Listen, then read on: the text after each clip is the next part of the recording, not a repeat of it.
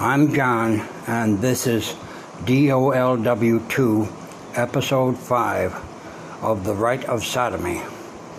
I'll be reading today from The Rite of Sodomy, Homosexuality and the Roman Catholic Church, Volume 4, pages 806 to 808. In an exclusive interview with the San Francisco Weekly, the plaintiff, now living in Oregon, who used the pseudonym Richard, said he was 11 when he met Father Zeman. The new priest was very popular among the young boys, and he took a special interest in him. Said Richard, he said he was delighted when Zeman chose him to be an altar boy. He didn't know he was being groomed for homosex. Richard said that his sexual encounters with Zeman continued even after he graduated from St. John Bosco High School in nearby Bellflower. Even after Richard moved to Oregon, where he married in 1997 and divorced 1 year later, the two men occasionally met when Richard visited California. Richard said that once Archbishop Mahoney got Los Angeles, he was certain Zeman would move up the ladder. Zeman sent Richard an invitation to attend his formal installation as an auxiliary of Los Angeles, but the young man said he could not bring himself to attend the ceremony. Richard said when he fell upon hard financial times, Bishop Zeman helped him out with payments totaling about $2,000. Some of the checks were drawn from the St. George Fund, George being Zeman's given name. It was one of a number of private and diocesan slush funds to which Zeman had access. When asked by the Weekly reporter what he hoped to gain from the lawsuit 19 years after the fact, Richard said he wanted the bishop to face up to what he did, be honest about it, and say he's sorry. Bishop Zeman died on October 22, 2009, without any public apologies. Clerical pederasty at Queen of Angels Seminary. On December 17, 2003, another civil lawsuit, case number BC 307934, was filed by attorneys Raymond Boucher of Beverly Hills and Lawrence Drivon of Stockton in Los Angeles Superior Court on behalf of 17 victims of clerical abuse, 15 of who are men. The suit against the Archdiocese of Los Angeles names 28 high-ranking priests, including 2 predatory homosexual auxiliary bishops from the Archdiocese, Bishop Patrick Zeman and retired Bishop Juan Arzuba, who headed the San Gabriel Pastoral Region for the Archdiocese of Los Angeles under Cardinal Mahoney. The pro-pederast record of auxiliary Juan Arzuba is recorded in the lawsuit. Lawyers for the plaintiffs charged that since the 1970s, the Archdiocese of Los Angeles and the Vatican had been aware of Arzuba's sexual improprieties with boys. Arzuba has attracted the favor of pro-homosexual groups like New Ways Ministry and has been a popular figure at pro-homosexual functions and liturgies staged by Carmelite Father Peter Liuzzi, director of the Lesbian and Gay Catholics Ministry for the Archdiocese of Los Angeles. Bishop Arzuba actively opposed Proposition 6 on the California ballot that provided for the firing of teachers and other school personnel who openly advocated and promoted homosexual activity. The December 2003 lawsuit exposes a portion of the clerical homosexual underworld operating out of Southern California with tentacles that reach into the American heartland. The lawsuit supports one of the major claims of this book, that clerical pederasts and homosexuals tend to gravitate toward and colonize certain administrative areas in a diocese, specifically the chancery, diocesan major and minor seminaries, and departments connected to liturgy, religious education, canon law, and finances. According to attorneys Boucher and Drivon, unlike Cardinal Law of Boston, who was forced to resign in disgrace for his role in covering up multiple clerical abuse cases. Carl Mahoney has managed to survive the legal earthquakes that continue to shake the Archdiocese of Los Angeles because he enjoys the favor and protection of the ruling media and political elite. The 46-page lawsuit describes how Bishop Zeman and Bishop Arzuba, together with 26 area priests, formed a diocesan pederast ring that specialized in corrupting young men studying for the priesthood. The lawsuit lists 9 causes of action: child sex abuse, negligence, negligent supervision with failure to warn, negligent hiring, retention, breach of fiduciary duty, negligent failure to educate, warn, or train plaintiff, negligence per se for statutory violations, premises liability, and sexual battery. What captured this writer's attention were the references to alleged clerical predatory pederasts who served at Our Lady Queen of Angels Seminary, especially Father John Ferris. Father John Ferris taught at the Preparatory Seminary for the diocesan priesthood during the years that Zeman, Mahoney, Levada, and Moreno were making their way through the system on their way to Ground Zero at St. John's Seminary in Camarillo. The lawsuit alleges, in terms of shaping the makeup and philosophy of the Archdiocese toward child molestation in the 1950s and into the 1960s, perhaps the most significant child molester faculty member of Our Lady Queen of Angels Junior Seminary was Father John Ferris. Father Ferris was among the most popular teachers and spiritual advisors at Our Lady Queen of Angels while rendering spiritual advisement. Ferris sexually molested the young students at the junior seminary. During this time period, not uncoincidentally, the attrition rate of students dropping out from the junior seminary was extremely high.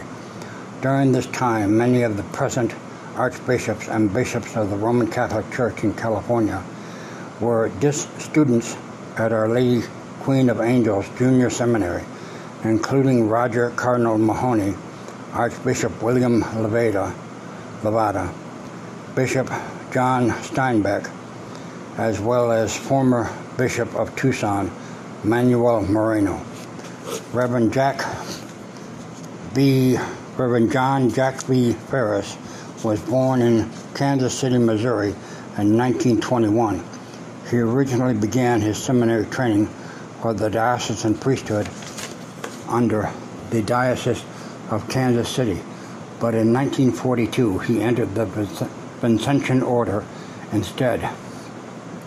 He was ordained by Bishop Charles Helmsing, the newly consecrated auxiliary bishop of St. Louis, in 1949, and then sent to the Archdiocese of Los Angeles.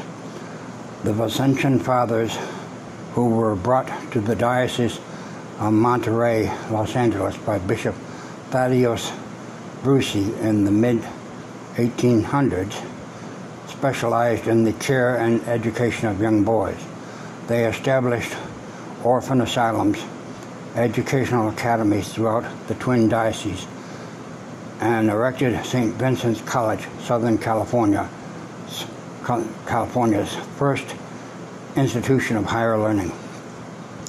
Father Ferris' first assignment was Our Lady Queen of Angels Seminary in San Fernando, the preparatory seminary for adolescent boys studying for the diocesan priesthood. He taught science and served as a spiritual advisor to students, some of whom he allegedly sexually molested. The lawsuit notes that after Ferris left Our Lady Queen of Angels, a number of other predatory priests took his place. In the Vincentian obituary written shortly after Ferris's death on June 7, 2003, the editor noted that he, Ferris, would later take great pride in the fact that he taught a young man named Justin Regali Regali was one of the original Gang of Four. Justin Regali and his Vatican connections. Justin Regali was born in Los Angeles on April 19, 1935, the youngest of 7 children, 3 of whom entered the religious life. A product of Catholic grammar schools in the Los Angeles area, Justin attended 2 preparatory seminaries, Los Angeles College and Our Lady Queen of Angels, before enrolling at St. John's College and St. John's Seminary in Camarillo. While at St. John's, or shortly after his ordination on April 25, 1961, Ferris's star pupil was singled out for immediate advancement up the ecclesiastical ladder. Regali passed the summer of 1961 as a temporary assistant pastor at Ascension and St. Raymond's parishes before leaving for Rome in the fall to study canon law at the Greg and to prepare for his entrance into the Vatican diplomatic corps. During the Second Vatican Council, Justin Regali served as a priest assistant at St. Peter's Basilica. In the summer of 1964, after completing his doctorate in canon law, the up-and-coming Regali returned to the States for the summer and assisted at St. Magdalene's Parish in the Archdiocese of Los Angeles under James Cardinal McIntyre. Except for an occasional side trip, this would be Regali's last major visit to the United States for 30 years. Once back in Rome, Regali completed his coursework at the Pontifical Ecclesiastical Academy. 2 years later, he received his first foreign posting to the Apostolic Nunciature in Madagascar.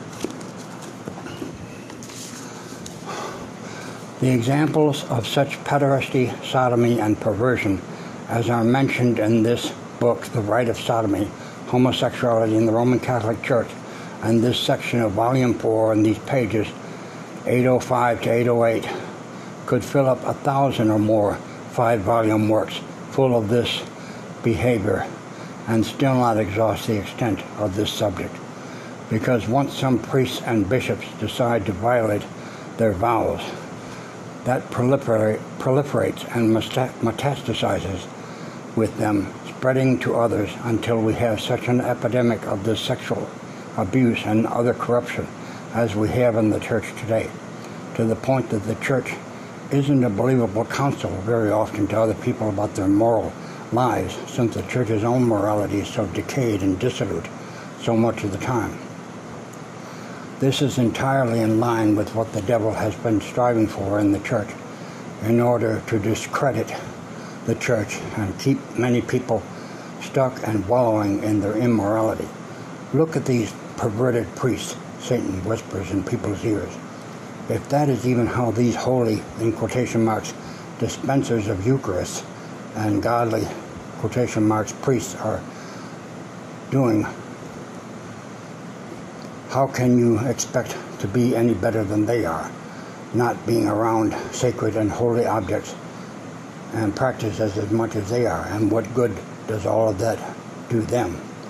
Satan takes people's eyes off Christ as much as he can and gets them to focus on these corrupt and perverted priests and ministers too, in order to block Christ from many people's view and the way out of their ensnarement in worldliness, sin, misery, hopelessness, and despair. How would Christianity possibly be proven a failure, in quotes, by the examples of those who don't actually practice it? What do they actually prove about Christianity or Catholicism especially?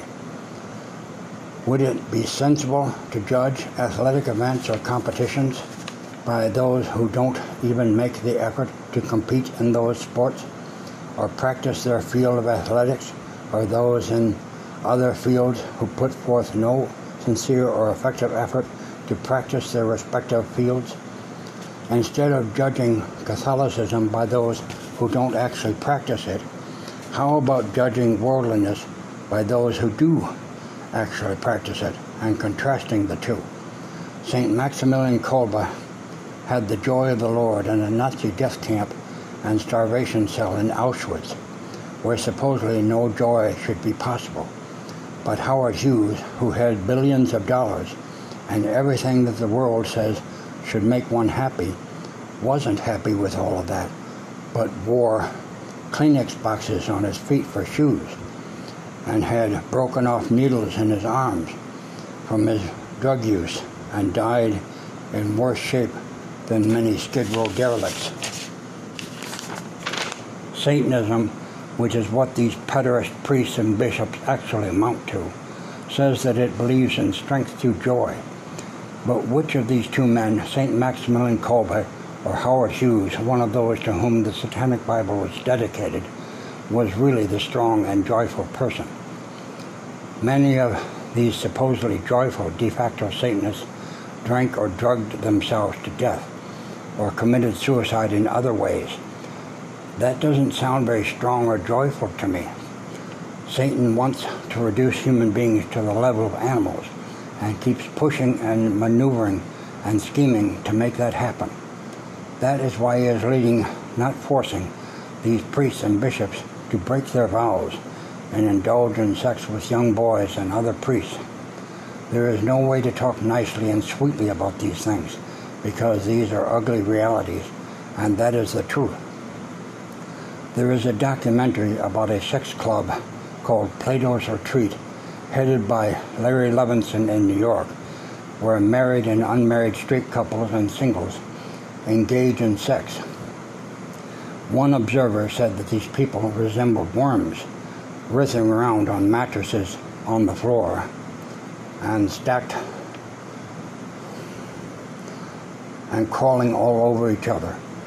And these mattresses were filthy, semen-stained, and crawling with lice. That is what Satan thinks that people are, worms and animals, and leads them into acting like, because he hates them and wants to humiliate and ridicule and laugh at them, since he resents being told by God that he needed to pay honor to this animal, in quotes. This animalism and orgiasticism is where these priests and ministers would like to lead the church by their example. There is a way that seems right to a man, but its end is the way of death. Proverbs 14:12. Satanists say that Catholics and other Christians are suckers, and the unthinking herd, in quotes, since they just follow others telling them what is the truth and what is right, instead of thinking for themselves. But those people at Plato's Retreat and other people who engage in promiscuous sex and drinking and drugging and other sins, just because, in quotes, everyone is doing it, aren't thinking for themselves either, and are the unthinking herd. So it is hypocritical for them to point only at religious people as the herd and suckers when they follow the leader too.